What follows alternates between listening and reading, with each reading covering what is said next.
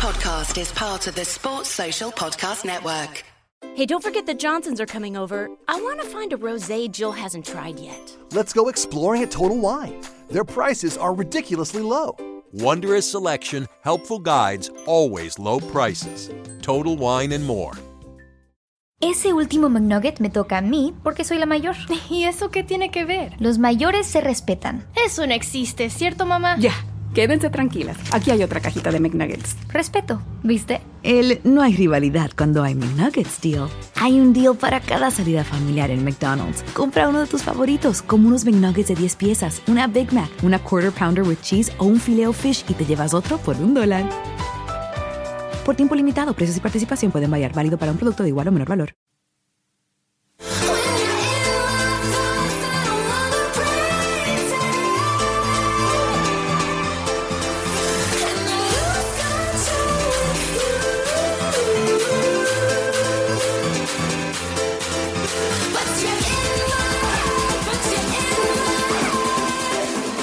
Come on!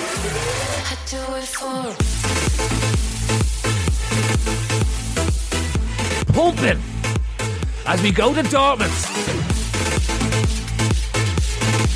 Yeah! Germany calling! Here come the Reds! It's the Day Trippers.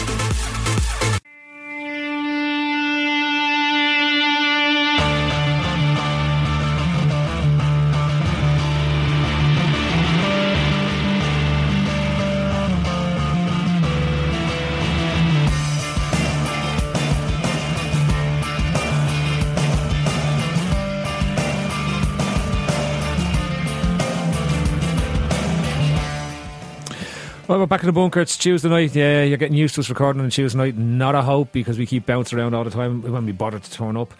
Tonight on the show, we've got our mate in Germany, Jeremy Dowd, the agent over there, on to talk about Timo Horn and Jonas Hector, and also Mario Götze, and to get his opinion on whether it's likely to happen or what, because given it's such a done deal in the English press at this moment in time. We shoot the breeze, really. We sort of touch on Tottenham, touch on Dortmund, touching our fears around the squad at the moment and the likely stuff around transfers.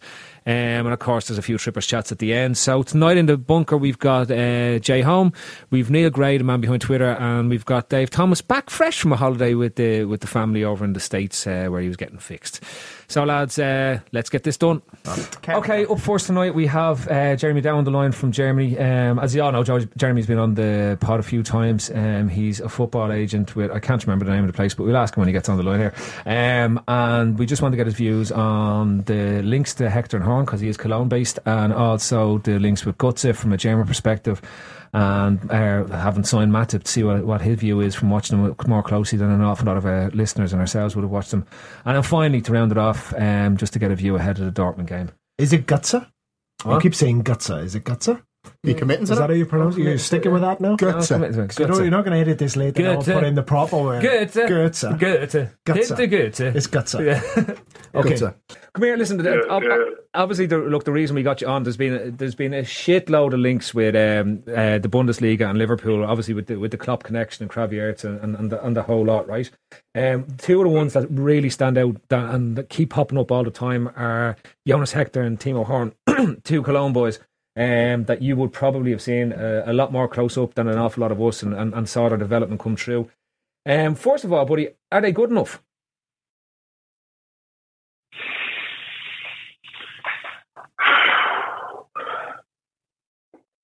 Hard to say because you're playing, I'm not the be-all and end-all of football performance. Everybody sees it differently. You know yourself. Yeah. Two fellas sitting together watch the same game. You can have different opinions about different players, right? Yeah, yeah. Timo Horn and Jonas Hector. First of all, Jonas Hector, at the moment, he's in the German national team. And the German national team is hyped because of its level, isn't it? You know what I mean? Because it has a high level, of quality. Everybody respects good young German talent, right? Yeah. So Hector gets a shout with the national team, and his profile is up. And it's not without reason. I mean, he's a good player. Would he do the job at Liverpool? I would say he'd probably be a pretty good steady Eddie left back. He's not going to be a game winner. And in modern football, especially with the pace, I think that you need somebody who's just a rapid up and down the wing to survive in something like the Premier League, to be a top player in the Bundesliga. I mean, my friend Vincent said a little while ago, this evening, that he just didn't. Yeah, against Bayern, for example, he was no contest. And in the first 2 minutes, they just stroked in a goal. He was beaten a few times. Meg's beaten for pace down the side, and he was handled. And you'd like to think that a boy that's coming into a club with a caliber and a name like Liverpool is going to be able to have the top performances at the top level. Is he a good player? Yeah. He does well getting forward. He gets goals and assists for Cologne for Germany. He's a good player. He's not a bad player. But I just don't know how much space you have with him for him to turn into a superstar. Yeah. And I think, obviously, that's what Liverpool are looking for. Like, the rest of the season for Liverpool doesn't really matter, I think. I mean, okay, I think they're about 8 points out from Europa League or Champions League place at the moment, with the game at hand, mind you. But, it's people count a game at hand often, but that's not a win. That's not 3 points. So it's not so realistic. I don't see Jonas Hector being the answer to Liverpool, but he would be good. You can't say that he wouldn't be successful. I think you get more upside from Timo Horn. Right. What are Germans known for? Besides a few things, are good Volkswagen cars, good Volkswagen scandals, and goalkeepers. Right? Yeah. The 2-liter turbo diesel engine, the fantastic world-beating engine that doesn't actually run as efficiently as it tells you when you buy it. Exactly. That's not German goalkeepers. They're worth their weight in stock, and you're getting good ones. And Horn, see, the thing is, I remember when he first came into I watched him in the youth in Cologne. I know Horn pretty well. I've sat with his father at a couple of matches, who wanted to be sort of heading a company to start to be his agent. He ended up landing with Sports Total since, but they handled the son pretty well at a young age. They had a personal fitness trainer with him, and my first player that I ever transferred, the first deal that I ever did, was a German goalkeeper from the second Bundesliga club called Oberhausen. They have a 4-leaf clover, a green clover on their jersey, a little bit Celtic-ish, to Bellinets of it's like a third team of Lisbon. And I transferred him over there, and he ended up coming back after one through non-payment actually, and the other because he basically missed his girl. Came home and finished his university. Decided to basically hang it up and play in the fourth tier. Finished his university, and he's now become goalkeeper coach at Borussia Mönchengladbach. So he's a very good profile. As was my first player. He's actually responsible for putting me with my wife, to be honest. Putting me, to put it that way, excuse me, but know him well. And anyways, during his university education, the Sporthochschule Köln is very well recognized, and he was working for the German national team to analyze opponents for games. So he would analyze, the Ukrainian team and their goalkeeper, and what the goalkeeper should be expecting from their side, how to play against, etc. Look at opposing offenders, things to look for during the match. Doing like pre-game analysis for the national team, scouting-wise, and then started working for Timo Horn, who during his U19 years wanted to do additional personal analysis of his own individual performances, short, long-term goals, and set up a plan. And anyways, my point is, he's been well coached since a very young age. He's certainly got the correct character to work his socks off. I know personally that Christoph Zammler, as an example, a client of mine and a friend of mine has personally invested in, again, he comes from the national team with regard to scouting, has played in the second Bundesliga himself, university educated. He's had a lot of really good people that have invested a lot of quality time with him. And, he has areas to improve that he gets better and better at. That's, what people will say about him. That's, again, Vincent said that to me today as well. One of our football contacts. So I think, you know what, man, honestly, Timo Horn, you're going to get top level with him, and you're going to get years. Paris Saint-Germain went out and did it, and that's a big club, and certainly you'd like to aspire to be in their level. Obviously, it's in one case financial, and the other case tradition. But that's the category that you want to be in, and Kevin Trapp has done a lot. I think at PSG. Yeah, it's like it just you're going to get something with quality, and with Horn, I know his character. He works his socks off and gets better and better. It always takes time to adjust to the English game. Mm-hmm. Actually, the agent of Mario Götze and Marco Reus used to play in England, and he always used to say to Zemmler, because he was his agent when he was active as a player in Germany before he did his Portuguese deal, he would always say to him, Dirk Habel, he used to play, I think, at Dirk Habel, what club did I think he played in League One somewhere. But he's always said that in England you have to own your six a little bit more, your box, than you do in Germany. You can be a bit more tight, but you have to be a little bit looser and have a little bit more range as a goalkeeper in England. So I think there's some technical adjustment to the game, to the style of play. That he has to play, But he's a guy. He's one of these students of the game. That's what my impression of Timo Horn is. A hardworking student of the game. Who's likely to adapt and succeed if he did come to Liverpool. Listen, you mentioned him there, and I want to move on to him. Mario Götze. Look, I won't lie to you, and the lads are here. It's fever pitch in England at the moment over this potential signing to Liverpool. In fact, it's been treated almost nearly as a done deal in the English press. How you're in Germany, man?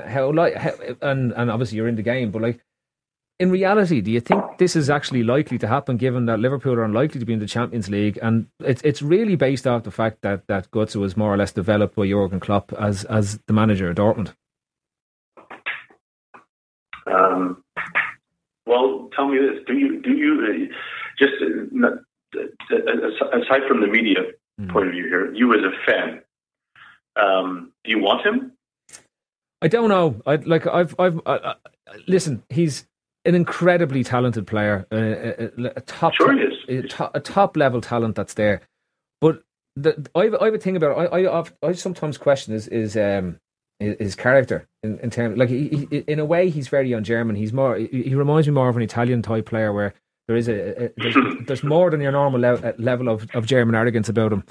And even the fact that he put on a few pounds there when he was out injured and came back, it just some things just he reminds me an awful lot I said it on Twitter of an Italian of a German version of Cassano, an incredibly talented player, but you just wonder about the character ultimately, and did he get too much too young as a player himself? That would be my take. It's funny that you mentioned the Italian bit, because if I was his agent, I would think that if I was Dirk Habel, I would normally think to myself that the next transfer for my clients, in the case of Mario Götze, would be to Spain or to Italy. Mm-hmm. I was thinking that today, actually. I was thinking that today because I was reading the German press, because they're going on about it here too. It's a theme here. Yeah. Listen, if you take... Maybe, this is something your fans will want to hear, but this is for your fans. It's just a fact, the way the Germans often take. If you take all the big clubs that we can think of in UK, or whatever, I want to say Newcastle United, which will make everybody laugh, because of course they're not a big club, although we always think we are. That's where my affiliation, unfortunately, lies.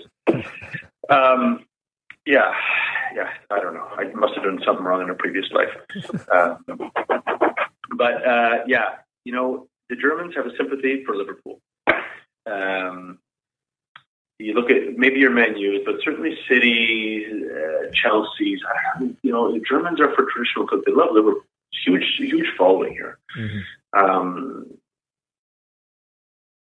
Normally, the German people a lot of German football purists want to see this happen. They want to see success from Mario Götze. But for me, he's not quite lazy, but he's not quite hardworking. Yeah. And that's one of the reasons why he hasn't been starting at Bayern and he's been starting for Germany. Now, yes, injuries and et cetera. I actually know his doctor in Cologne here. He, has, I definitely know that he's been in for a lot of treatment and, from time to time, and he's well looked after, and he's a great player. Mm. But he's not the guy. He's not lazy, but he's not hardworking. Yeah. And but he's such a poacher. You know, he's the type of guy. Even since the U19, I remember his U19 year when he came out into the pros, and he just scored like he was banging them in assists, goals. You know, 20, 30 a stock, just running the league. You know, smashing Gladbach, Leverkusen, Schalke, Cologne, all the clubs, and all it is he just gets that 2 or 3 touches in the midfield, boom, send somebody in with a nice little thread the needle pass, and it's done. 1-0, one touch, banging over the center back into the striker's stride, done, finished. You know, just like he does himself, he drifts in. World Cup final, you know, isn't playing. He's worked out of the side. He just wasn't ready to put in the graft. He wasn't ready to put in the shift. And he found himself out of the side, and then finally got a chance to come in. And what does he do? He drifts through, and he just went away, right? And that's what he does. He'll be a game winner, but he's going to annoy fans, and he's going to annoy the club. And if you're paying a lot for him, the thing is the wise investment. Yes, Klopp loves him, but Klopp loves him, and at the same time, Mario Götze was the super kid coming out of the youth, the one that all of Germany was watching, big national player. Of course he was going to put him in the first team. You know, did he really develop him? Is he his type of player? Honestly, I don't see Mario Götze as Klopp's type of player. Gotcha. I really don't. He likes heavy metal football, and that is not Mario Götze. Well, listen to me. That will be the opposite to many of the Twitter intelligentsia around LFC at this moment in time. But however, that's why. But that's why we have you on the line. Listen, before I let you go, Jeremy, just one last thing. Liverpool obviously playing Dortmund on Thursday. They've been absolutely flying in the Bundesliga. If Guardiola's team wasn't so well oiled, they'd be running away with it at the moment. Can you see any way that they don't at least get a favourable result in the Westfalenstadion? There are 2 different teams in 2 different positions playing for 2 different things at the moment. Liverpool essentially have nothing to play for again with their 8 points drop. I really don't see them taking, you know, and honestly, for Düsseldorf, for Dortmund right now, they're within 2 weekends of winning the league. Yeah. So they have a lot to play for at the moment. They also have their biggest derby of the year away to Schalke next weekend. You know, a Schalke team who got played off the park in Ingolstadt. You know, conceded 3 and lost embarrassingly away. They're going to be hungry as heck. They've had a wake up call last weekend. Have dropped out of the Champions League places. They're subsequently playing for the Champions League place as well. It's going to be a hard derby, and Dortmund are trying to win it. Honestly, I don't think Dortmund are really concerned with this match. I think that they'll play kids like here's one to watch for you tomorrow. By the way, if you do see the boy Pulisic, Pulisic, play, remember that 2 years ago, this boy was sitting in some small little bum town in Pennsylvania, playing in some high school team or whatever. And here lands this American superstar that Jurgen Klinsmann is trying to cap as quick as he can so that he doesn't go and play for Croatia, who are aggressively calling his father. I'll put it that way. Right. So I think you'll see young kids that'll feature. And I think obviously everybody loves Klopp and the way he went out and he did it professionally, and that's the type of guy he is, and that's why he's out of Liverpool. That's why he gets that privilege. I think it's going to be a fun, happy affair that'll be very light and will have little pressure. And so what I can imagine is for a football enthusiast, a purist, I think you'll see good football played. It'll be a nice open game with a good flow and a good atmosphere, and I don't think there'll be any dodgy tackles or too much unattractive football, let's say, even for Klopp, for his standards. Against Dortmund. And come here, before you go, how do Liverpool win this game? By being, I guess by playing the way Klopp like to play in Germany, playing smash mouth football. By treating it not like a friendly one encounter and treating it like, because to be honest, it's one trophy that he could take right now, and they'd like to have it. It's not when you start the league, start the year, they're not looking next year to win the Europa League. Everybody knows that. Yeah. But it'd be a nice trophy to have, and I think that normally Klopp, what I can also imagine with him, because he's a pretty straight, serious guy, what I see is Liverpool come out on all cylinders firing, pressing, trying to directly put Liverpool on their back foot, pressure high up the pitch, and not necessarily concerned with possession, but more with again, tempo and pressure. I think, could they take a result? They could, because I think that Dortmund are going to be more concerned with other things. Perfect. So, I think that it's not out of the realm of possibility that Liverpool come here and get something. Either a point or a hard-worked win. Well, listen, mate. Thanks for your time tonight. We do appreciate you giving us the insight as well. And look, I'll talk to you obviously as the summer gets closer, and we get linked with another billion German Bundesliga players from literally every club that's available at this moment in time. Right, so lads, I suppose we better pass a brief mention of Tottenham. I said the bones have been picked out at this stage of the weekend. The main thing I wanted to talk to you tonight, lads, was this ongoing Team Lovren versus Team Sacco. Can anyone explain to me here at all why you have to be in Team Lovren's camp or Team Sacco's camp, and you can't just recognise that? Because everyone on Twitter is dickhead. It's racism, isn't it? It's racism, isn't it? God, it's the only answer I can think of. Racism. But it just doesn't make any sense. People are now scared to actually say that somebody had a bad game or is having a poor run of form, because immediately that automatically assumes that you think he's shit and he should never play for the club again. People don't want to be wrong. That's all what it boils down to, and a lot of them have nailed their sort of opinions to the mast, and Sacco's the god that's going to change our defence for years to come. Some play, you can get things wrong. Yep. And it's allowed. It's okay, but they just don't. They want to save face and not admit that Sacco's form has not been good recently. So just like Lovren's was fucking terrible. I think it's okay. I think there's a difference between saying you don't like a player, Glenn Johnson or Lucas as an example, right? We give them those boosts on this pod, right? But we acknowledge that it's you rather than me. You acknowledge it's just because you don't like him. So it doesn't matter. Lallana's another good example, right? Lallana could score a hat-trick every game and you still slag him off and go, don't like him. Get him out. Or Milner, you just say he falls over. No, well, he does just fall over all the time. I think it's okay to say, I don't like a player. He's not my cup of tea. I don't like watching him, blah, blah, blah. But there's a difference then between taking that and saying he's a bad player. Because even you would... I'm looking at you. You would acknowledge that Lallana is not a bad player. You don't like him and you wish he did more or whatever, Milner, whatever. So it's a little bit about not wanting to be wrong. I also think that people were so harsh on Lovren, probably rightly so at the early stage of his career, that they just don't want to accept that he's actually doing improved, And it's almost it is a little bit of that. I said he'd be crap, and he was crap, and okay, now he's a bit better, but he's still crap. It's the micro-analysis, though, of every small detail. I think it's the fact that people just can't be reasonable about this, that it's okay that a striker can turn a centre-back and ping a great shot into the corner without it being some end-of-the-world situation. Harry Kane was fantastic for the goal. Yes, Lovren could have put the brakes on a little bit quicker. He was a little bit too tight. These things happen. It's not the end of the world. And you can't use that to then start talking about Sacco. It doesn't have to be a direct comparison. If you look at that game in isolation, Sacco was absolutely pathetic for the first half. He got slightly better in the second half. Lovren was very solid throughout that game.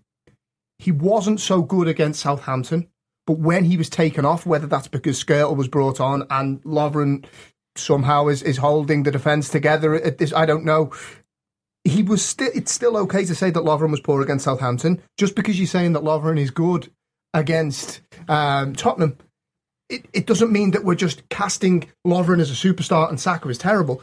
They can have good games, they can have bad games. The main thing for me is neither of them consistently are going to be good enough to stay in the Liverpool side for the long term. But my take on it, David, I said to you, Neil, beforehand, is that defensive partnerships are built on the basis that where one centre half isn't playing particularly well in the game, the other centre half covers for him, right? And then you will get games where both centre halves play brilliantly, and you get ones where the reverse happens. Now, what we're seeing at this moment in time is that exact thing. Like Sacco had an immense game when we played United, right?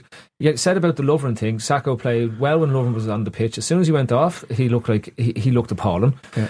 Against Tottenham, Lovren played very well throughout the game. I'm not having the Harry Kane go, right? Like, yeah, you can say he turned, but he turned him. Like, at times, the centre forwards are going to turn players. Yeah. You know, that's where you're hoping that the other centre back maybe reads it and gets across to cover it. That's where sometimes it happens. Other times it doesn't happen. It's just a good goal. But on Twitter, there isn't that element of actually the striker's done fucking well there, because people just can't bring themselves to say, well, actually, fair dues, there's a bit of credit there to the striker. Like Harry Kane, that was an exceptional turn and finish from Harry Kane with a bit of bad defender from Lovren. It wasn't the Southampton goals where you had an absolute abomination in the centre of defence, just going fucking rage and like just doing incredibly stupid things all the fucking time. So, you know, I'm just tired of why everything boils down to team this, team that. Ask Neil. Neil hasn't had a ciggy in 2 days. I know Neil's off the cigarettes and he's doing his best here. 2 days without one. Like a fucking come on, he's agitated. Neil, let go of your fury. Let go of your fury. A few things on my mind. Firstly, the Lovren and Sacco thing. I think you're looking at it in isolation. It's not so long ago Klopp said, when Liverpool were winning and playing quite well, that the two centre-halves benefit most from my team play well. He says they tend to shine, right? So to say that the reason we're not winning games or we're not playing particularly well is the two centre-halves' fault is wrong, because it's a reflection on the whole team and particularly on the goalkeeper, right? Yeah. Secondly, them two are not good enough, regardless of what. You can sit here and talk to me for the rest of my fucking life and tell me Sacco and Lovren, which won't be long. They are never going to be good enough to form a partnership, because they're just two of them are average and they're two up and down. And I take on board what you said. When one has a good game, the other guy steps up his performance, but they're not good enough. They can't raise the level of the game high enough to make up for someone who's getting a 4.5 or 5. So we're kind of just treading water at the minute with what we have. But as an aside then to that as well, right, we're talking about the Twitter thing and focusing on the Lovren and Sacco thing. I mean, that's just fucking pointless, right? Because it takes away from the overall abjectness of Liverpool at the minute. They're shit. They're 24 points. I knew we were going to 24 points. Here we go. Just in case anyone's wondering who's doing the Twitter on the day trippers at the moment. Listen, let me finish. You're listening to him now. Let me so finish. you're wondering where all the tweets are coming from. You're listening to the live tweeting. Shit. The only stat that matters is the league table, right? And we're 24 points behind the weakest Premier League I can remember, and the worst team are going to win it in the history of the Premier League, and we're 24 points behind that. And at the start of the season, our standard was to finish in the top 4, and we're not going to finish anywhere near that. We're going to finish lower than we did last year, with all this bullshit that we're going to be great. We're going to see a massive improvement in the squad in terms of performance this year. I mean, what are we going? We're going to get knocked out of the Europa Cup, probably. No, because let me tell you why. Because we're playing against Borussia Dortmund. Draw, win. Champions. Stop shouting. We're playing against Borussia Dortmund, and they, in fairness, they are good enough to get to the final of the Champions League. Nearly. I mean, they're at that level. And if they're the best team in it, right? They're the best team in it, and we're not the second best team. Are we? I don't know about that. We weren't the best team in it in 2005, fella, but we still fucking won. Listen, hold on. Let me. Istanbul. Stop shouting at me, or I'll wreck this fucking place. No, what are you doing here? Where's your belief? Well, you have to be there has to be realism, man. You know what I mean? And we're just all getting caught up in how Everton are doing, how United are doing, how Louis van Gaal is doing, without actually looking at how Liverpool are doing. And we're not. It's a part about Liverpool. We haven't mentioned Louis van Gaal. What the fuck are you talking about? No, you were talking about the reaction on Twitter between Sacco and Lovren, and I'm saying people are getting caught up in that, and they're getting caught up about Louis van Gaal and how Roberto Martinez, and that's all relevant because they just don't want to focus on how poor Liverpool are at the minute. But I don't mind saying it. Okay. No, they are poor. Yeah, they are really poor. Okay, no, I'm not finished. I'm not finished. Hang on, because I'll let you come back in a while, because I just shut up. Yeah. But unlike Neil's thing that they're objecting shite, I actually thought there was a lot of good bits in that Spurs game. I thought, like, if you think about the match itself, bit of better finishing, and we were definitely 2 or 3 up before they score. I think the worrying thing, aside from Lovren and Sacco, is Sturridge looked very, very isolated and disinterested. That's what I wanted to get to, because even when he did get his chance in the first half, when he was clearing on Lloris, it was terrible. It wasn't really the typical Sturridge finish. And I think when you look at it, because I've been a big fan of Origi recently, I think when he comes on and he runs the channels, I think he gives us a whole new dimension. I think Firmino does the same. If Sturridge is in the team, he doesn't run the channels. We don't look as mobile, but you always say if he gets a chance, he scores. If he's getting the chances and he's not scoring, then should he be what's he in the side for? Because the team looks more dynamic when we have a willing runner. So that was the worrying thing, that when he got that one chance, that 9 times out of 10 he scores that. He even had time to lay it off, actually. I think there was a runner coming in on his right-hand side that if he had the awareness, he could have rolled it. That's worrying. His reaction going off doesn't bother me in the slightest. You should be pissed off when you go off, especially if you think you probably underperformed and missed the one chance you got. So that's no worries at all. You don't want players happy bit coming off. I think for me, Sturridge is like a bonus player. You fill your squad, you have enough players in there to do whatever you need to do, and then Sturridge is there as well. Do you know what I mean? And you kind of go, if he's fit, that's great, but let's not rely on him. And the difference between us, and being in the top 4 is at both ends of the field. Our goalkeeper and centre halves are not good enough, and the whole team isn't good enough. And I think that probably when Klopp came in, he was probably thinking, I might not need to do too much here. And that but I think what we've found is that there are people who just can't adapt to his tactics, and it's clearly much more complicated than run more or press more and things like that. I think what we're seeing, and people get frustrated with the likes of Milner playing or Lallana or whoever, but they've got it. They get what he needs to do. Yeah. Whereas Lucas, Skrtel, Mignolet, Sturridge, Benteke, Ibe, Allen, these guys, they either physically can't do it, in the case of, say, Sturridge, Joe Allen, people like that, or they just can't grasp the intricacies. And I think Henderson's another one. I think Henderson's, I think if you're looking at that squad now, Emre Can aside, Firmino aside, Coutinho, is anyone nailed on?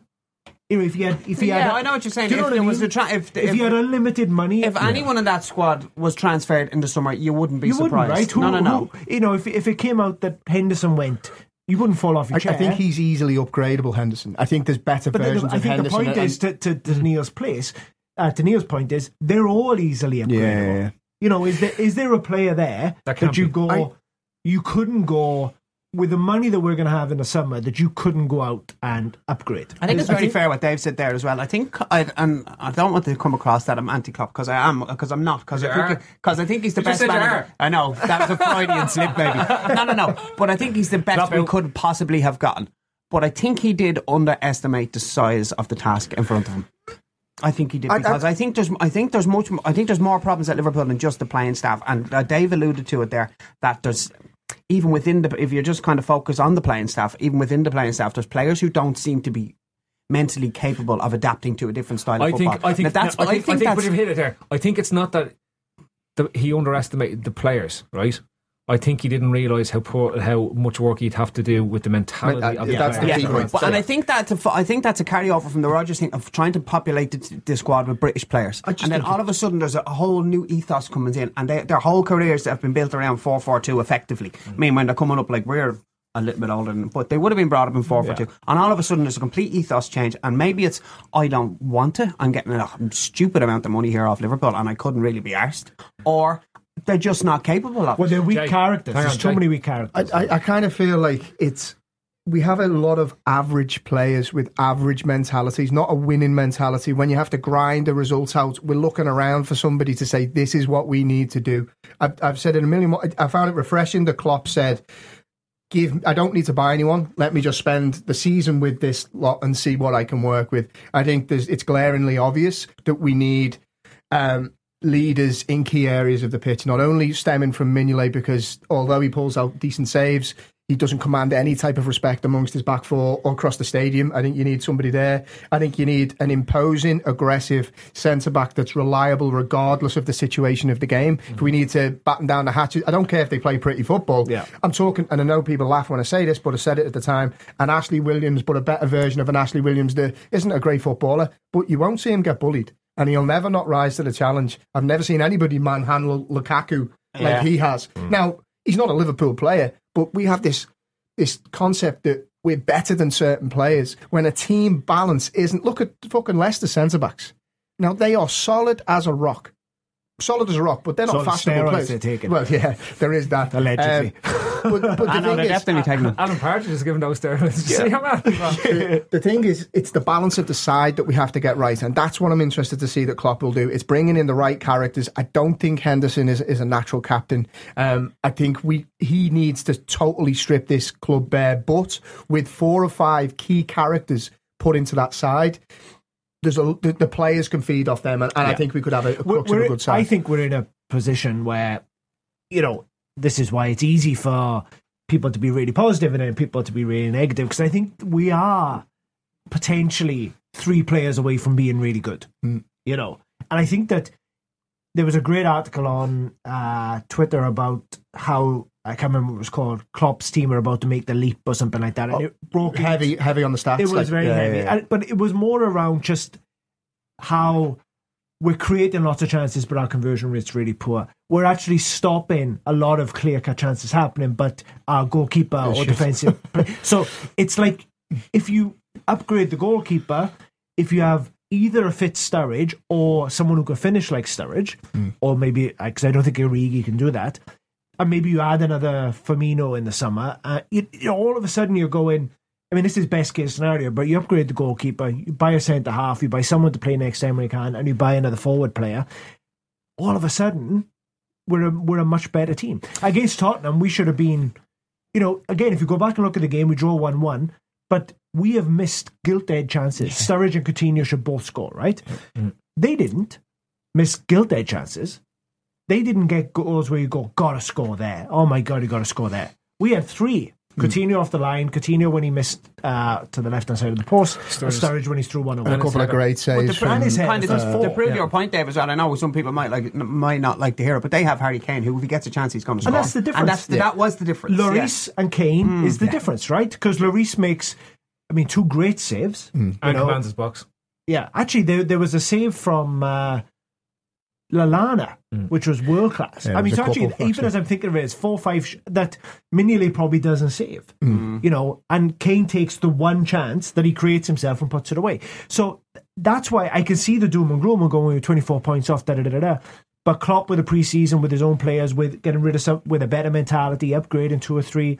If we sign a Götze or someone that of that level, if that's the caliber of players we're looking for, there's no better man to take us on. So then it's about what we put around it. I think when you look at, so for me, a key area, and I said it there before, is centre-back. So for example, I've not been particularly vocal in my support of Moreno because I think he's stupid. But I think he has the tools to become a great left-back. If you have a proper leader alongside him to rein him in, he automatically becomes a better left-back defensively because the centre-back doesn't let him off the leash as much and makes him defend. Even if he switches off, a good centre-back pulls him in. People are fucking obsessed about full-backs. I swear to God, if we buy a full-back this summer, I'm going to go fucking mad, right? Full-backs do not win you or lose you games. They don't. It's a simple fact. Look at who... Let's go back to Leicester. Look who their full-backs are. Fucking hell. But David, a defensive unit will nearly win you a league. Tottenham's fullbacks. Do you know what I mean? Tottenham's fullbacks are Danny Rose and Kyle Walker. Yeah, but it's the unit you're talking about. No, I agree. Do you know what I'm saying? But I'm saying that's what I'm saying. If you bring in a new centre back, that automatically improves Moreno if he's a proper leader. But the issue is the centre backs. Yeah. The issue is the centre Everybody backs. takes their position from the centre backs. People are fucking upset. There's always like one player in defence that people go, if we just upgraded him, we'd be better. It's not about that. It's, as you said, it's the defensive organisation. Now, I think Klopp is pretty good at it, actually. I actually think our defensive record under him, apart from a few Skirtle-related anomalies, has been really good.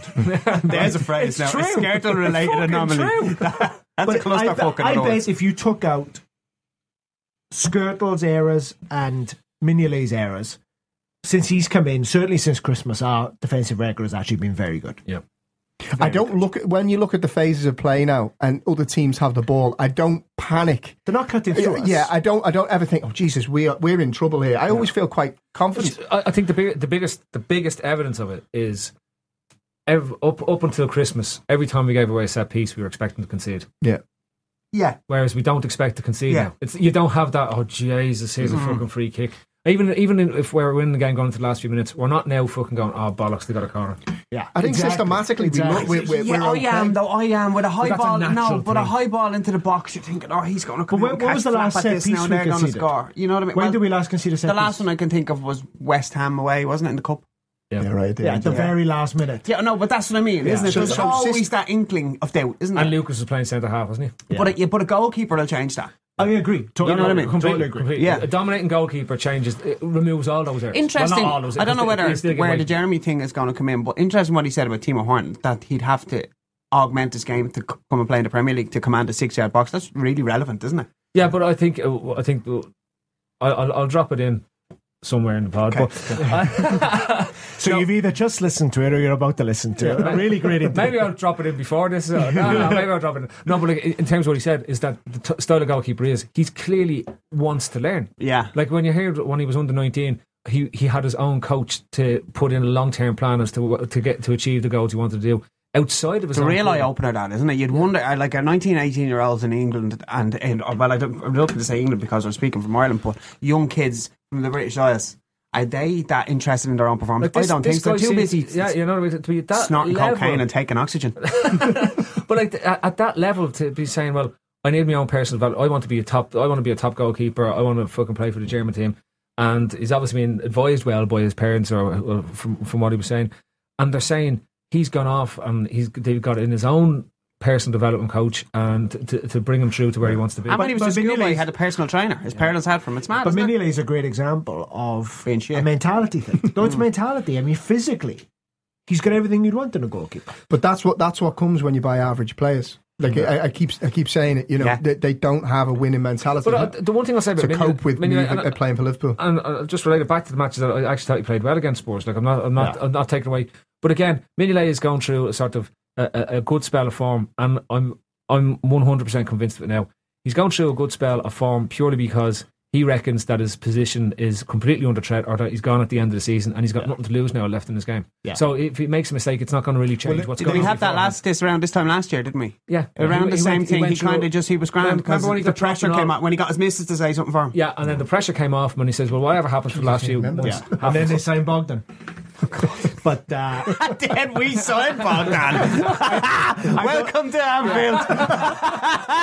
It's never going to work, Dave. You know that it's never going to work. I don't think there's any doubt we That's signed the a point. goalkeeper. There's Pull no that doubt. plug, Phil. We're wasting our fucking time, and then we signed Bogdan. We signed This is a complete waste of time. We'll sign a goalkeeper, we'll sign a centre half, we'll sign a central midfield player, and we'll sign a forward. He will buy a spine. There's no doubt about it. Okay, look, let's move on to the Dortmund game, because it's going to be the one that's fixed in everyone's minds at the moment, and it'll be, when this comes out, it'll be just over something devours away. And see that from fucking research. This will be out sometime. By the time this comes out, it'll be 11 hours away. It'll be nearly closer to kick off than it is while we're recording it. It's a pre-match pod fight dropping in your ear. But like looking at the Dortmund game, I think we're all expecting a strong side. There's no way he's playing lads on the fringes here. How much is the loss of Firmino over the last few games really impacted in terms of, because we were playing well? Well, up if any until- team loses their best player, Phil, there's going to be a massive. But isn't it amazing? I remember because everybody was starting to trust him, weren't they? Yeah. I mean, it was the big difference And that he scoring. was kind of peripheral, and then all of a sudden he hit a purple patch, and then you see even players coming out in the press saying how good he is in training and all the bullshit. So we were putting a lot of faith and a lot of trust in him, and then that was taken away. Coutinho has stepped up now, in fairness to him, but he could disappear again because he does peaks and troughs things, doesn't he? So the loss of Firmino is massive at the minute for a team whose confidence is so fragile. I think it's a massive loss. He can also finish. I mean, I'd play him ahead of Sturridge personally. I would against Dortmund. if he was fit. I just don't think Sturridge seems at the races at the minute. Particularly away at Dortmund, you know, where you take a draw. Sturridge is a cranky prick. I'll ask you a question. Do you think he's lost a bit of pace? Yeah, he doesn't look the same. I don't know whether he hasn't got the confidence to stretch out and go at full tilt. I think that could be it. It more was the than same with anything, Michael you know what I Owen. mean? History, fast twitch muscle fibers. If you're a type of player that relies on explosive pace and you've had a couple of muscle problems, you're never the same. You never just run freely. You're always thinking, you know what I mean? There's always that split second of doubt. The advantage Sturridge has is Sturridge can play as a 10. He's actually good enough to play with another striker, whereas Owen was never good enough to play. I just want to interrupt here and say, hey, Carl. Anyway, So personally, Sturridge is a prick. Hey, Collie, are you cracking up listening to the pod? Are you really cracking up? Are we going to be listening to you later on, bang on about Sturridge, and he's actually all right? Go on. I mean, I would play either Origi or Firmino. If Firmino's fit, I'd start him with Lallana and Coutinho as a front three. If he's not quite fit, then I'd bring him on from the bench and I'd start Origi, because I think that we've got to have more about this in the final third, because the ball's just going to be coming back to us a lot. So it's got to stick. We need up a there. release, yeah. Well, the other reason why I would probably look, especially the way I like to start Origi, is as good as Hummels is, right? He is prone to a yip when you put him under real pressure. I mean, like, you don't let him settle on the ball. I think he's overrated, Hummels. No, I think he's an excellent centre back, but he does have that flaw. You know that? Okay, you know what? If you put up certain centre backs, when they get put a lot of pressure put on them, they tend to do something mad at some point during the game. Skirtle. Every game. You don't have to put pressure on him. Yeah, you just do something mad all the time. There is a weakness in Hummels' game that he has made errors, and significant errors in game, especially when he's being put under pressure, because he's incredibly confident. Who's playing beside him at the minute? Subotic. No. It was on the weekend. Subotic played. Yeah, but I think he misses this game. I think he got injured, but I think no, he's back in training. I saw today. Ginter's been playing as well, and Papas, but I think he's out injured. Yeah. I agree that for the team's benefit, I would go with a more mobile forward in Firmino or Origi. But what does that do to Sturridge? For a guy that I've got one of my best mates is friends with his brother, and he's always said that he is weak mentally, and if he doesn't feel like the star, or he gets subbed off, or he's played on the wing, or he can get rattled very, very easily. If you don't start him against Borussia Dortmund, he has a right to be a little bit pissed off at the fans, because, to be honest, we haven't really given him much love for somebody that has a fucking unbelievable... He's still the record holder over a 30-game period or something stupid like that. And then he hears them sing Origi's name after a couple of sort of sub-appearances. For that side, I think he has a reason to be pissed off. So if you take him out of this side, he's already not feeling the love. Then we're starting Origi. What does that do for Sturridge's future and his confidence? But for the Sturridge and the fans thing, I think the thing that he needs to understand is that his name doesn't rhyme much. Bridge, he's symbolic of our struggles over the last 18 months. It's been like, we lost Suarez, Sturridge was our hope, and then he gets injured for a year, and suddenly we're shit, to quote Neil. There you go. And he is like the emblem of that, because it's like, fuck, if only he'd been fit, maybe things would have been better. Yeah. So I actually don't think it's about him personally. I don't think people are frustrated with him personally. I think people, when they see his reaction, they misinterpret. I think what they're saying is, hang on a fucking minute, you got a puss on? Like, we've waited a year to see you play. Like, you've been paid for a year and injured for a year, and in that time we've been shit and we needed you and you weren't there. And I think that's what people get frustrated about is, you can't have a face on because you've been subbed. Because we're choosing, because the manager is now choosing. But then at the same time, when do we stop babysitting Sturridge as well? Now, just the other side of the coin, like, we're kind of minding him with his injuries, and now we're minding him in case he's a little bit upset as well. Well, I agree with that. I think you can't just the whole club just can't augment just because Sturridge might have a little bit of a pulse on. I don't think Klopp will give a fuck. I think if he thinks the right thing to do, West Ham come in with 20 million, 25 million. What do you do? You sell him to PSG for 65 million. Anyway, or to the what? The one thing I'd say about Sturridge now, and everyone has this fear, and the fear I have is the Van Persie to United thing, where Van Persie went off and had 2 seasons and scored loads of goals for them, right? But I look back, and Sturridge has only managed to play more than 20 league games, twice in his whole career. Stat attack. Really? Once with us, once with Bolton, yeah, 20 league. No, not with Bolton, with Chelsea. Did he play 20 with 12, Chelsea? 14 when on the right? Is that when he was on the right? Yeah. Apart from that, he's never played more than 20 league games a season. He has played more than 20 games, but like 20. But that's what I'm saying. You've got to build your squad, and Sturridge for me is the cherry on the cake. We have so the next season in forward positions we're going to have Firmino, Ings, who I think Klopp's going to like, Origi, who Klopp clearly likes. And then there's one other, I think, that we're going to have Götze and Cavani and that fella from Argentina and that other guy from Brazil. So he clearly wants another forward. And the Estonian fella. Plus, he wants... this is where I think it would not surprise me if Sturridge went, because I think he's only ever going to play one up front, right? He wants wingers or inverted wingers and that type of thing. That leads me on to one thing about Sturridge that will stand over till he's no longer with the club. I do not believe Sturridge is a good lone striker. No, think which is why he might go. And our whole system fails if we don't have a mobile forward. When was the last time we played in a 2? And you tweeted at that in a 2, and you were dead right, and I never copped the before. Against the first half against Southampton, him and Origi played up front. Two of them ran him up. And he looked absolutely different. And then in the game when he came back, didn't they play up front together, or was that Benteke? And now in the 6-something game against, he played in that as well. He played in the 2 up top. See, the thing with Sturridge is he's... When he played with Suarez, for example, now anyone playing with Suarez, I don't want to go on about Suarez because everyone does it too much, but it's more to the point that Luby, you like that, Dave? I'm watching the Suarez goal against Atletico. Will you fuck off watching Suarez goals? He doesn't play for us anymore. I have a major beef with that as well. I'm with you on that. I think you quite clearly saw against Tottenham, as soon as a defender gets close to Sturridge and starts imposing their physicality on Sturridge, he can go missing quite quickly. Whereas if he's up there with an Origi can take that all day, and that allows Sturridge to drop off into that pocket where he's most dangerous. If he's up there on his own, he doesn't want to be receiving the ball to feet, waiting for runners around. It's not. It depends what he does. who we're playing, though. Sturridge for me can play up front on his own if we're playing so-called weaker sides where we're going to have the majority of the ball, because then he doesn't have to do too much pressing and he doesn't have to actually be up there on his own.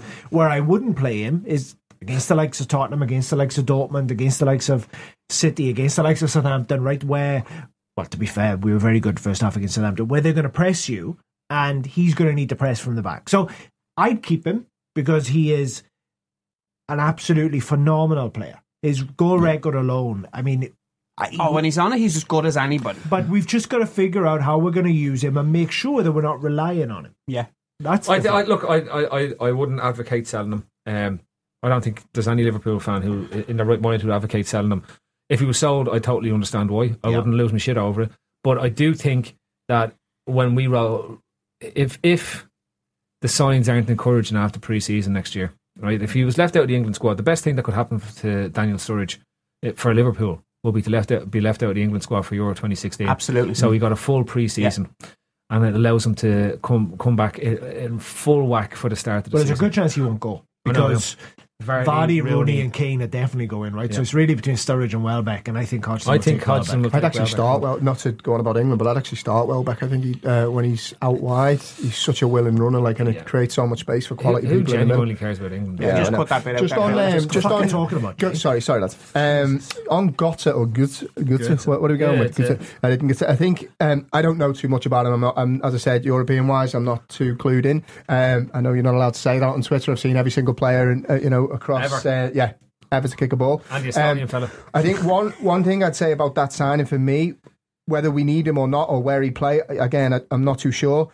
But what it signifies is that you can go and get top talent again. So that is the catalyst then to say, okay, we can then go on and buy 4 or 5 top quality players because we can attract somebody of that talent. I think I don't think he is that top talent anymore. He may well potentially be, but his star is falling at the minute. Götze. No, do you know what I mean? There's not a queue. We're not in a queue with Chelsea, United, Madrid, and Barcelona for him because we wouldn't get him. Listen. Forget that bit for a second. Sign him. Forget the bit that proves this point. Just forget that bit for a second. Just forget it, right? Look, Jay's point is right. It's a big name, right? Who is a young player and has immense potential for what he could bring, and you can see in the way that we have 3 players behind a central forward. He fits in there, right? He becomes the central point, and then there's 2 around it. It does beg the question whether Coutinho will have as much a central focus if you bring in Götze, because you'd wonder how would you accommodate 2 of them who essentially like to start centrally and drift wide and influence the play. But he's been playing Coutinho on the left, hasn't he? So I think he's kind of saying to Coutinho, this is where you're going to play. You're going to play left. I think he's a bit more fluid than that, David, isn't it? The front 3 is very fluid. I mean, he plays like. See, this is another reason why I think Sturridge might go. Is does he see Firmino as does he see that type of player as his forward player? That's not a real forward. Yeah. Does he see? I'm not fucking having it. I'm not having it. If anyone says it's a fallacy. It's a fallacy. I'm not fucking having it. If anyone says that, they're getting a dig. What? A 9.5? Fuck off. Give that bottle, Jay. He's getting bottled. The steam just started coming. Because I also think it's not easier in inverted commas. It's easier to go and buy a Firmino than it is to buy a Sturridge. You know what I mean? I'll just rolling back to the match, I suppose, that is a hand, the Dortmund game. Like, when you look at the Dortmund team, it's fucking scary. Absolutely. How many goals have they conceded this year? Something stupid like 4. Just 2, and that was in training. in the game of 10 and in.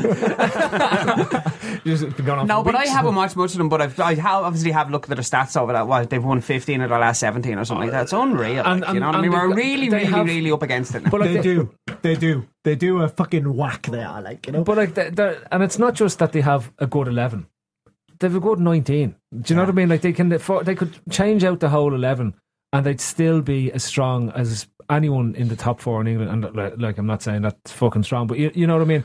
Like, when you look at it, you look at their midfield talent is fucking unbelievable. You've got Gundogan, you have Weigl. Well, he's in. Well, see, the only But you've hope got for us is Julian they're Weigl as well. injured. I mean, look, it's the best team in the competition, right? We're the 2 best teams in the competition, actually, according to the bookies, right?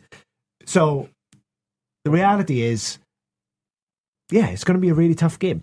But we moan about the Europa League, right? Well, not we do, because we quite like it, actually, but most people moan about it. But this is the fucking type of game we should be playing. Yeah.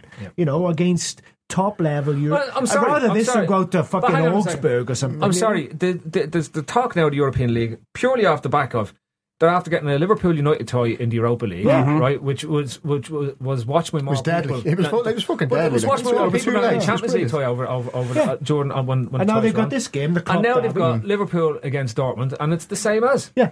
So, exactly. like, do you know what I mean? This is why the concept of European Super League is starting to drift back in again, because television wants these teams to be playing each other. It's not even the Champions League without Liverpool, Manchester United, and Borussia Dortmund is a lesser competition. Not because of the standard, just because of the prestige, and the amount of people, and the amount of people are going to switch their TV over to watch it. The only reason, not the only reason, one of the reasons I'm confident is I think we do better against the better team. The better the team is that we're playing, I think we do Like better. against City in the final that time. Well, who are the big games we've lost? No, at the true, I agree United with and that. City, I right? agree I with think you, there's only Leicester that have taken more points off the top 10 than us, I think. You'll have to, I seen that one the other day. Yeah. So, like, from that side, I think you're dead right. I think Klopp is good at setting up his side. If a against the team top comes team. on to us, I think that we can match them, and Dortmund are going to do that. I think this is unquestionably though the best team we would have faced yet this season. Oh, without question. They- Like, they'd be when 50 you look points at clear. Yeah. when you look at Mkhitaryan, you look at Rouse and Aubameyang, it's like, fuck me. Yeah, in well, terms of 3 attackers with goals all over the shop with them, And like, Saka's just had to hit a bit of form there as well. It's looking good, lads. It's looking good. but like, that's before you go into the midfield, and then you look at the defence, and it's solid, and it'll be interesting to see who they start and go, because Weidenfeller's been playing an awful lot of the Europa League games, and Borky's been playing most of the league games. So I'd imagine. So they've 2 really good goalkeepers as well. Yeah, That's not fair.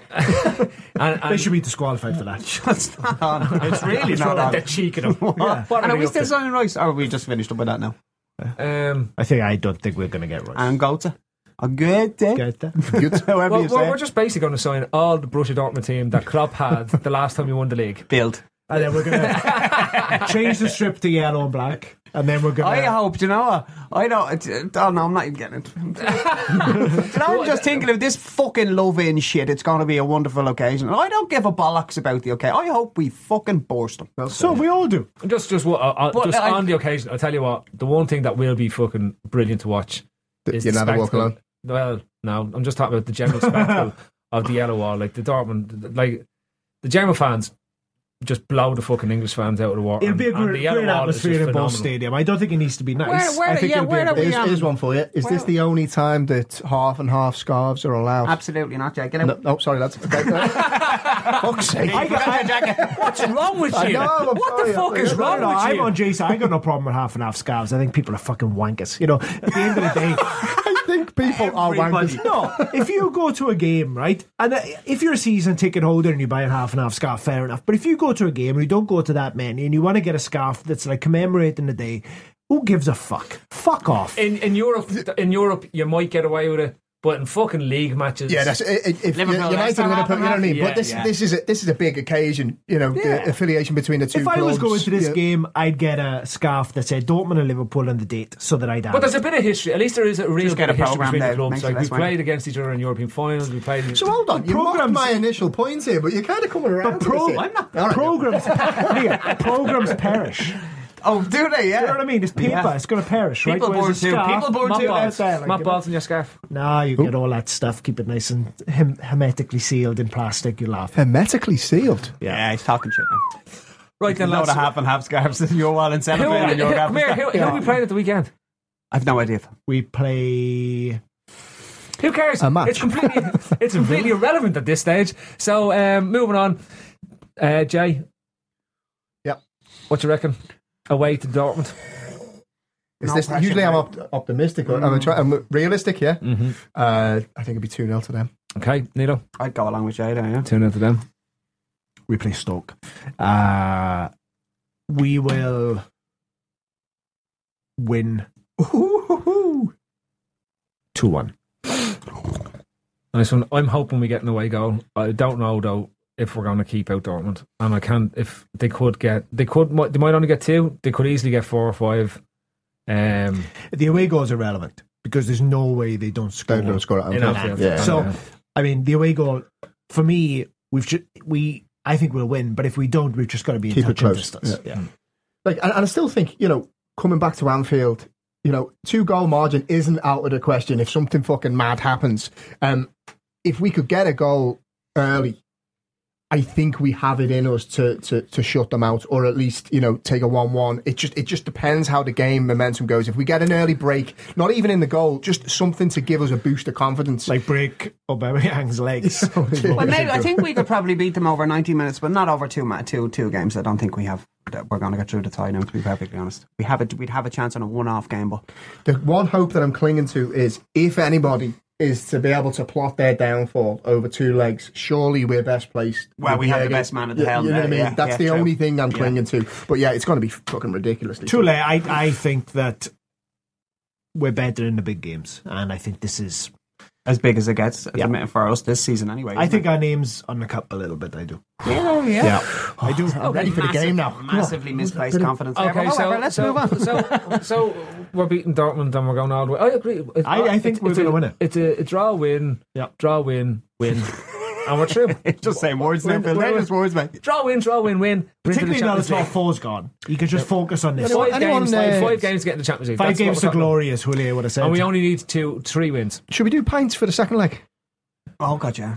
Do you think? Yeah. When is that? I don't know, 2 weeks. 2 weeks. Might 2 do, weeks. Yeah. I will, yeah. I'm always available. Okay. Deal. I'm always available. So we're beating Dortmund. That's all you want. I am Lou Suarez. You are listening to Trippers Chat.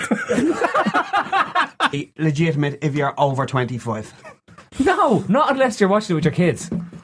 I watched it there last night, like a highlight, right? Yeah. And I couldn't believe how fake it was. I didn't remember it like that as What's a kid. this? It's not real. There was like a foot distance between the punch in his face, and I was like, "This is fucking mad." It wasn't like that as a kid. I was so bought into it, but it's now it's ridiculous. They don't have the stories like they used to have when I was a kid. Actually, there was a good one. Like Stone Cold came back. I saw on. You watched internet. it. No, don't fucking don't.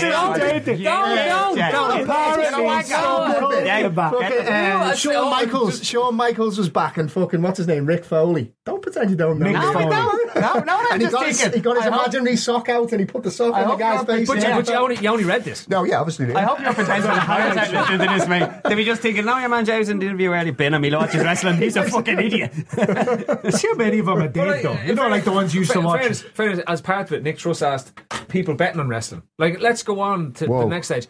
People betting on a story. Surely, when it's predetermined, that camp shouldn't be allowed. You know what I mean? Surely, who's going to win WrestleMania? Hang on a second now. Let's see what's been building up over the last few weeks in the story that's been written. They've got fit girls in it now, haven't they? But you can bet on, like, in EastEnders who shot so-and-so, and that's predetermined, so you can bet on it. Well, you can, but you're a fucking moron if you do. Oh, no, you know what I mean? This is the bones of it. Yeah, it's like betting on the imaginary horse racing that they have in the bookies. Or on a race night in the pub. It's like betting on those plastic horse racing things you get at the arcades, you know, when you're going to push the button. Come on, number 4. Come on. 10 pounder number 4. And then suddenly just one goes, yeah. That's when you need to ask yourself some questions if you're betting on that. But betting on wrestling, why?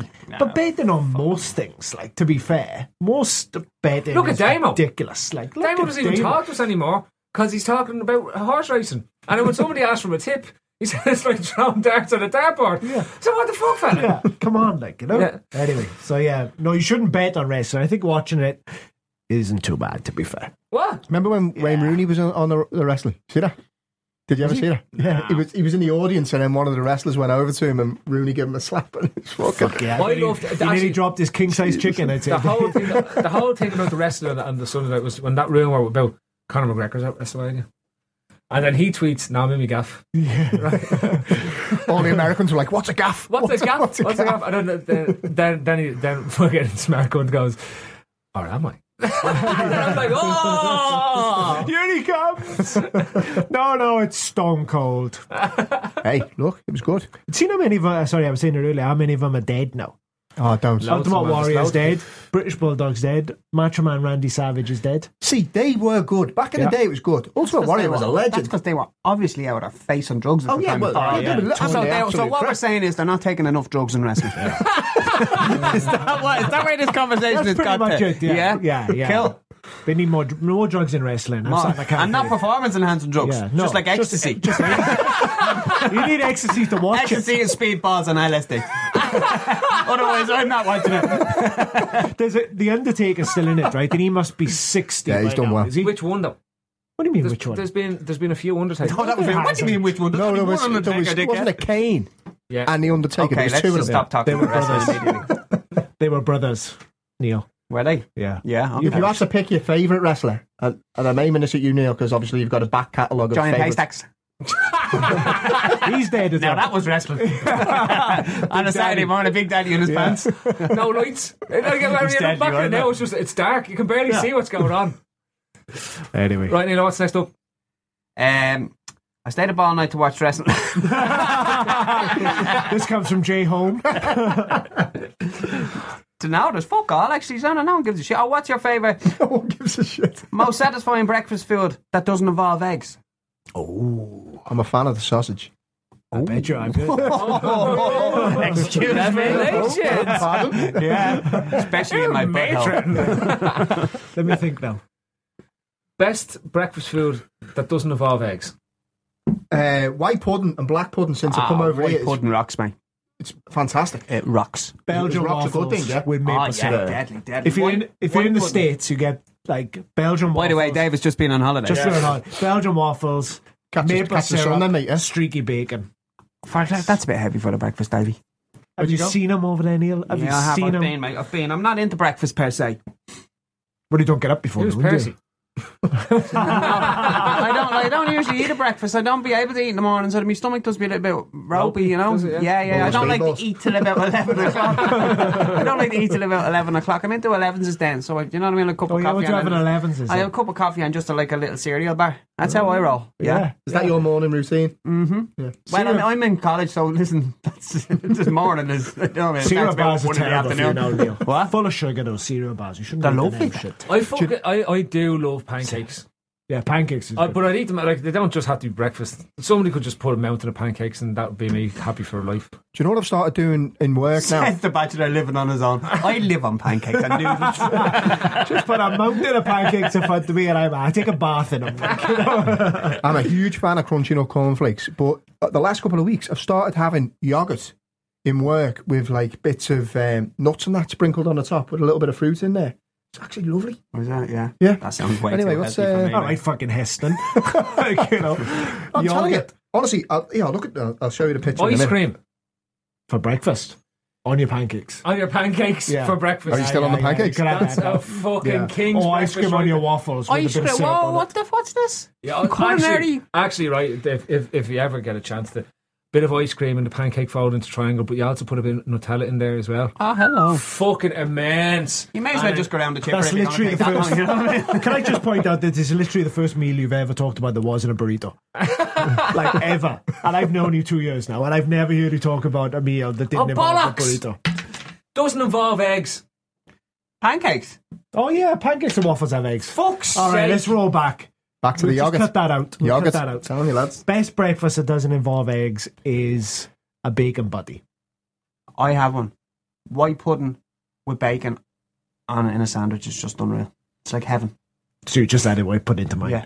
Well, you called it a butty and fuck off. It's a sandwich. A sandwich. It's a sandwich. Hang sandwich. And tater crisp there. Get Come here. your over. The next question. What TV show character would you most like to play? Any TV show. Hank Moody. Who's Hank Moody, dude? In Californication. I don't. David Duchovny. Does he do a lot of riding, Phil? He does. I was trying to think of a character that does a lot of riding it. Yeah, you think of someone like sausage, Jack? Jack Bit Bauer. of sausage. Jack No, Bauer. how could you survive there now? Is that 24 hours of his badass. life? No fucking way. Do you know That's when a the good- man doesn't sleep? Jack Bauer. Jack Bauer. But like, his 24 hours goes on like the same as Do you know a what I mean? month for everybody else. Yeah. But he never has to piss. He There's never has to actually- sleep. He never has to eat. Yeah, I've never seen Jack Bauer taking a shit. He's fit as fuck. He's just shooting people all day. I mean, that sounds pretty good. That'd to be me. a crap one, wouldn't it? 15 minutes of him in there. Have a shite. Bollocks. That's 3 nuclear bombs. No, I'm not done yet. No, there's no fucking Jack Troll in there. and then he comes out. He's like, "I want to go there, lads."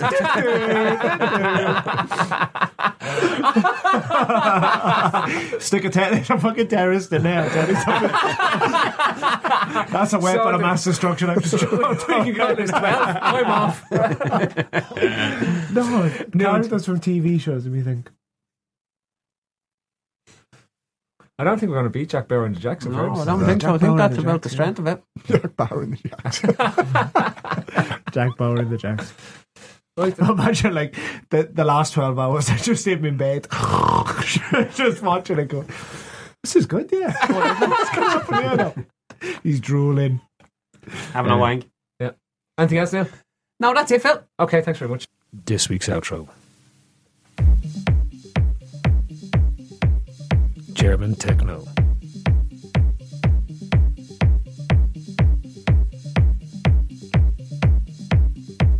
That's not your heart beating. No. Right then, what have we got to plug? Nothing. Heineken, fuck off. We're going to move over to Molson, I think it is. So, Molson, if you're listening, send the crate in here and we'll give you lots of plugs on the pod. Yeah, I believe you're a brilliant Canadian lager and it's definitely worth having a gargle with you.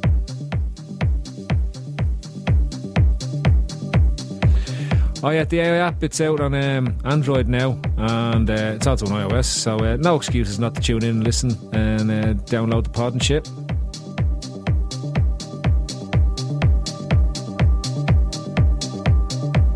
Feeling this. Your day trippers tonight, of course, it was our great guest Jeremy Dow on the line from Germany, and in here we had our resident scouser Jay Home.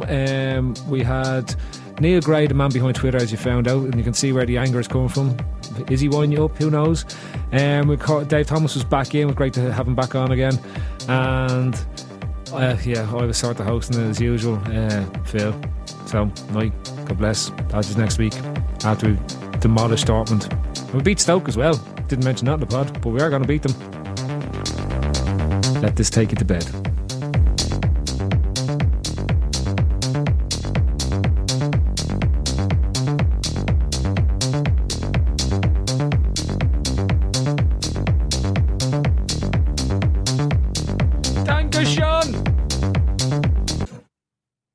By the way, Hector Horn would be like the best porn name ever.